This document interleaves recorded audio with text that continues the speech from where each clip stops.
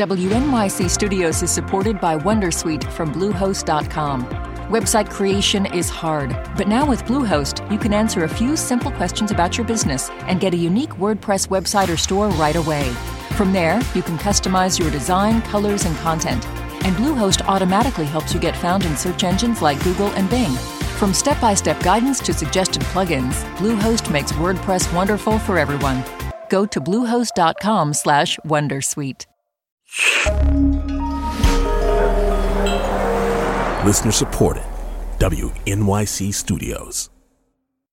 Hey, Lulu here. Whether we are romping through science, music, politics, technology, or feelings, we seek to leave you seeing the world anew. Radiolab adventures right on the edge of what we think we know. Wherever you get podcasts. Good evening, and welcome to NYC Now. I'm Janae Pierre for WNYC. It's been a decade since the NYPD's controversial stop-and-frisk policy was ruled unconstitutional. The practice was a hallmark of policing in New York during the Giuliani administration and hit its peak under former Mayor Mike Bloomberg and his police commissioner Ray Kelly when nearly 700,000 pedestrians were stopped in 2011. But in 2013, Judge Shira Schiendlin ordered the police department to make major changes to prevent people from being stopped and searched illegally. She compared the practice to drilling in a dry well. The stops did not produce drugs, did not produce guns, did not produce evidence of crimes. It was just an intrusion into people's freedom to walk about without being harassed by police. Pedestrian stops have declined substantially since then, but have recently crept up again. Schiendlin is now retired and talked with WNYC's Tiffany Hanssen. That conversation after the break. This week on the New Yorker Radio Hour, a young writer attaches himself to a rising star in politics named Barack Obama. Interesting guy, speaks in what sound like paragraphs. Very good posture, that guy. Enviable posture. I am a writer, and I have this very slight hunch, and he has none of that. A political coming-of-age story from staff writer Vincent Cunningham, plus actor and director Bradley Cooper, all on the New Yorker Radio Hour from WNYC Studios.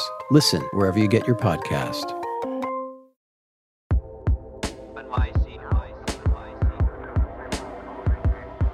I just want to remind listeners exactly what was happening 10 years ago. So can you, before we talk about the ruling, just paint a picture of what was happening at the time in terms of stop and frisk in the NYPD? At that time, there were hundreds of thousands of stops per year. And the police department would stop people without what I believe is reasonable suspicion to do so. And not only would they stop them, but they would often frisk them.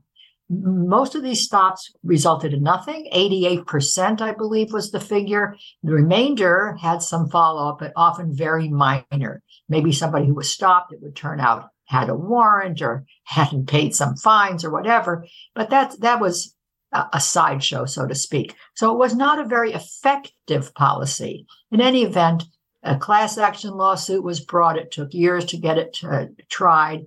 And there was a trial before me, and then there was a decision. It was a non-jury trial, so I was the only finder of the fact. So the efficacy of the policy aside, I'm wondering, as it relates to this ruling, what about the policy did you find unconstitutional? The majority of the stops were disproportionately against Black and Hispanic people. I don't have the figures in front of me now, but the evidence at trial showed that they were stopped out of proportion to their percentage in the population in New York.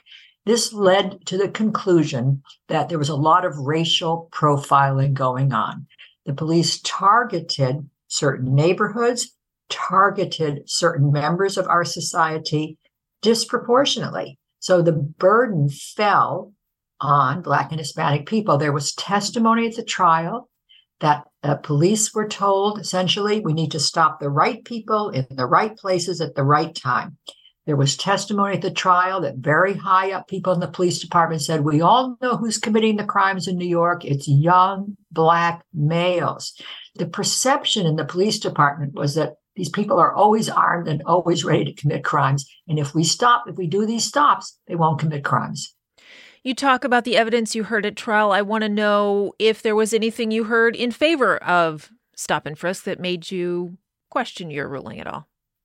No, actually not. And after the ruling, the morning after, the mayor and the police commissioner and the city's corporation council said, oh, now the city's going to blow up with crime. And of course, I'm a human being and I was worried about that. But in reality, the exact opposite happened. The stops plummeted and crime did not go up. So what does that tell us? It tells us that all those stops were essentially useless and they were not what made crime go up or down.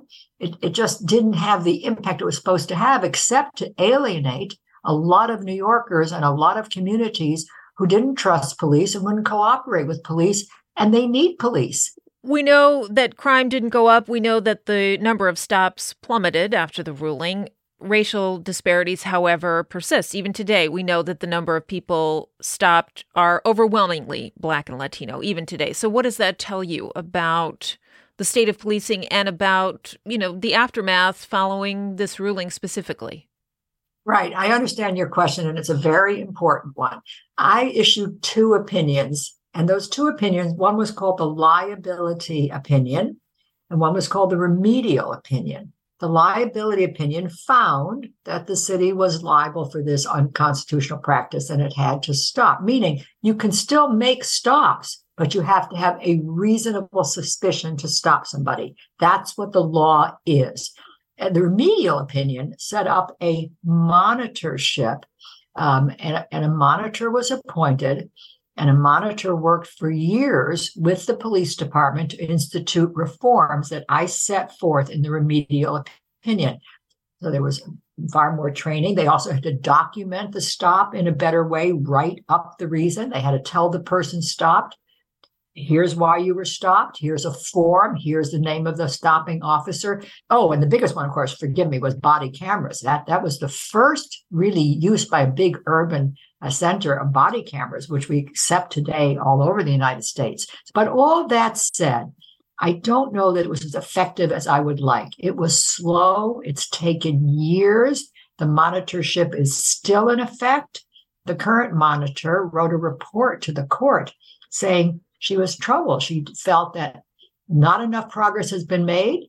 She's still getting some resistance from the police department and the changes that need to be made. There's still disproportionate stopping of Black and Hispanic people, and the rise. Now we're seeing a rise in stops again, and it's racially disproportionate. That's former Judge Shira Schiendlin talking with WNYC's Tiffany Hanssen. WNYC's Community Partnerships Desk is teaming up with the nonprofit Street Lab to highlight stories from neighborhoods across New York City. Here's what we heard from folks in Washington Heights. I'm Charles LaSalle from Washington Heights. People tend to think of Washington Heights and think of the negative, like violence. But for us, it's a very warm community. I'm the founder of City Gym Boys, a fitness company that mentors inner city youth on the lifelong benefits of fitness and exercise. It's interesting because there's so many out of shape young people these days. Kids, they don't know how to move anymore because there's no reason to move. We have Uber Eats. Everything is, I'll just bring it right to you. I'm Jordan Bridge. I'm a kid that grew up in Washington Heights. I went to school here. I'm from immigrating parents from the Dominican Republic. Growing up in the Heights, it was always either you was a drug dealer or played basketball. There wasn't a lot of things you could look forward to. But as I met Charles and the City Gym Boys, I found that there was other things I was able to look for a passion for, which is fitness. Been with Charles for the last 3 years. He's been mentoring me. I'm about almost 21 already, and I could say I learned a lot through this organization. Biggest challenge I see is the fast food restaurants. You see Wendy's, you see McDonald's, Burger King, Popeyes. It's in every corner now.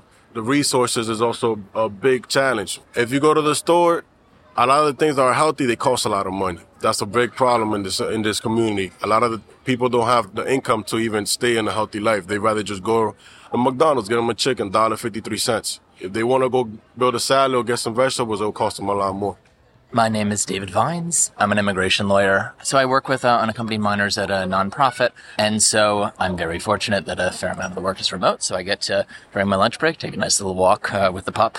It's a beautiful neighborhood with a really wonderful combination of families, young people, things to do, walkable, easy to get absolutely anywhere I need to go in the city over the subway. It's perfect. I really genuinely love it. My name is Veronica Santiago Liu, and I'm from Word Up Community Bookshop. which is down the street here at 165 and Amsterdam Avenue. Word Up is a collectively run, volunteer-powered nonprofit bookstore and art space, community space. We sell, used and new books in English and Spanish and often other languages. But we also host a lot of community events inside, outside, online, a space that's casual where you don't necessarily have the pressure to buy something, but you can gather over books or have this reflective space. I've lived here for more than 20 years. They're real things you need in neighborhoods. I find some neighborhoods in New York, you can't find a hardware store anymore. But, right on the corner of where Word Up is, we have within a block, every kind of school, every grade level. We have the post office. We have a hospital. we have a jail. We have everything right there. And that feels to me like a real space where real people live. My name is David Cajigas. I'm a mailman for this area here in Washington Heights. Zip code 132. I'm very friendly. I'm a person that always smiles, greets people, good morning, afternoon. So every day is a different day. Sometimes you find people in need, you stop, you give them a word, maybe that makes their day, and, you keep on going. Maybe you help someone cross the street, an elderly, and stuff like that, it's part of the daily day. My name is Haley Baez, and I'm from Dykeman. My story is my mom surviving breast cancer. She's just always been there. She's always been a role model in my life. She's been through so much since she was very young because my grandma is an immigrant and they were very poor growing up. So, seeing her go through something like that really destroyed me, but it made us stronger, our bond stronger. If you ever get mad at your parents, just remember that the day that they leave, you will miss them more than anything. Because when I saw my mom, so skinny, no hair, I regretted every time I was mad at her, every time I yelled at her. So just be thankful that you still have your parents around, because I'm thankful I still have mine. That's a collection of voices from Washington Heights. Thanks for listening to NYC Now from WNYC. Catch us every weekday, 3 times a day. We'll be back tomorrow.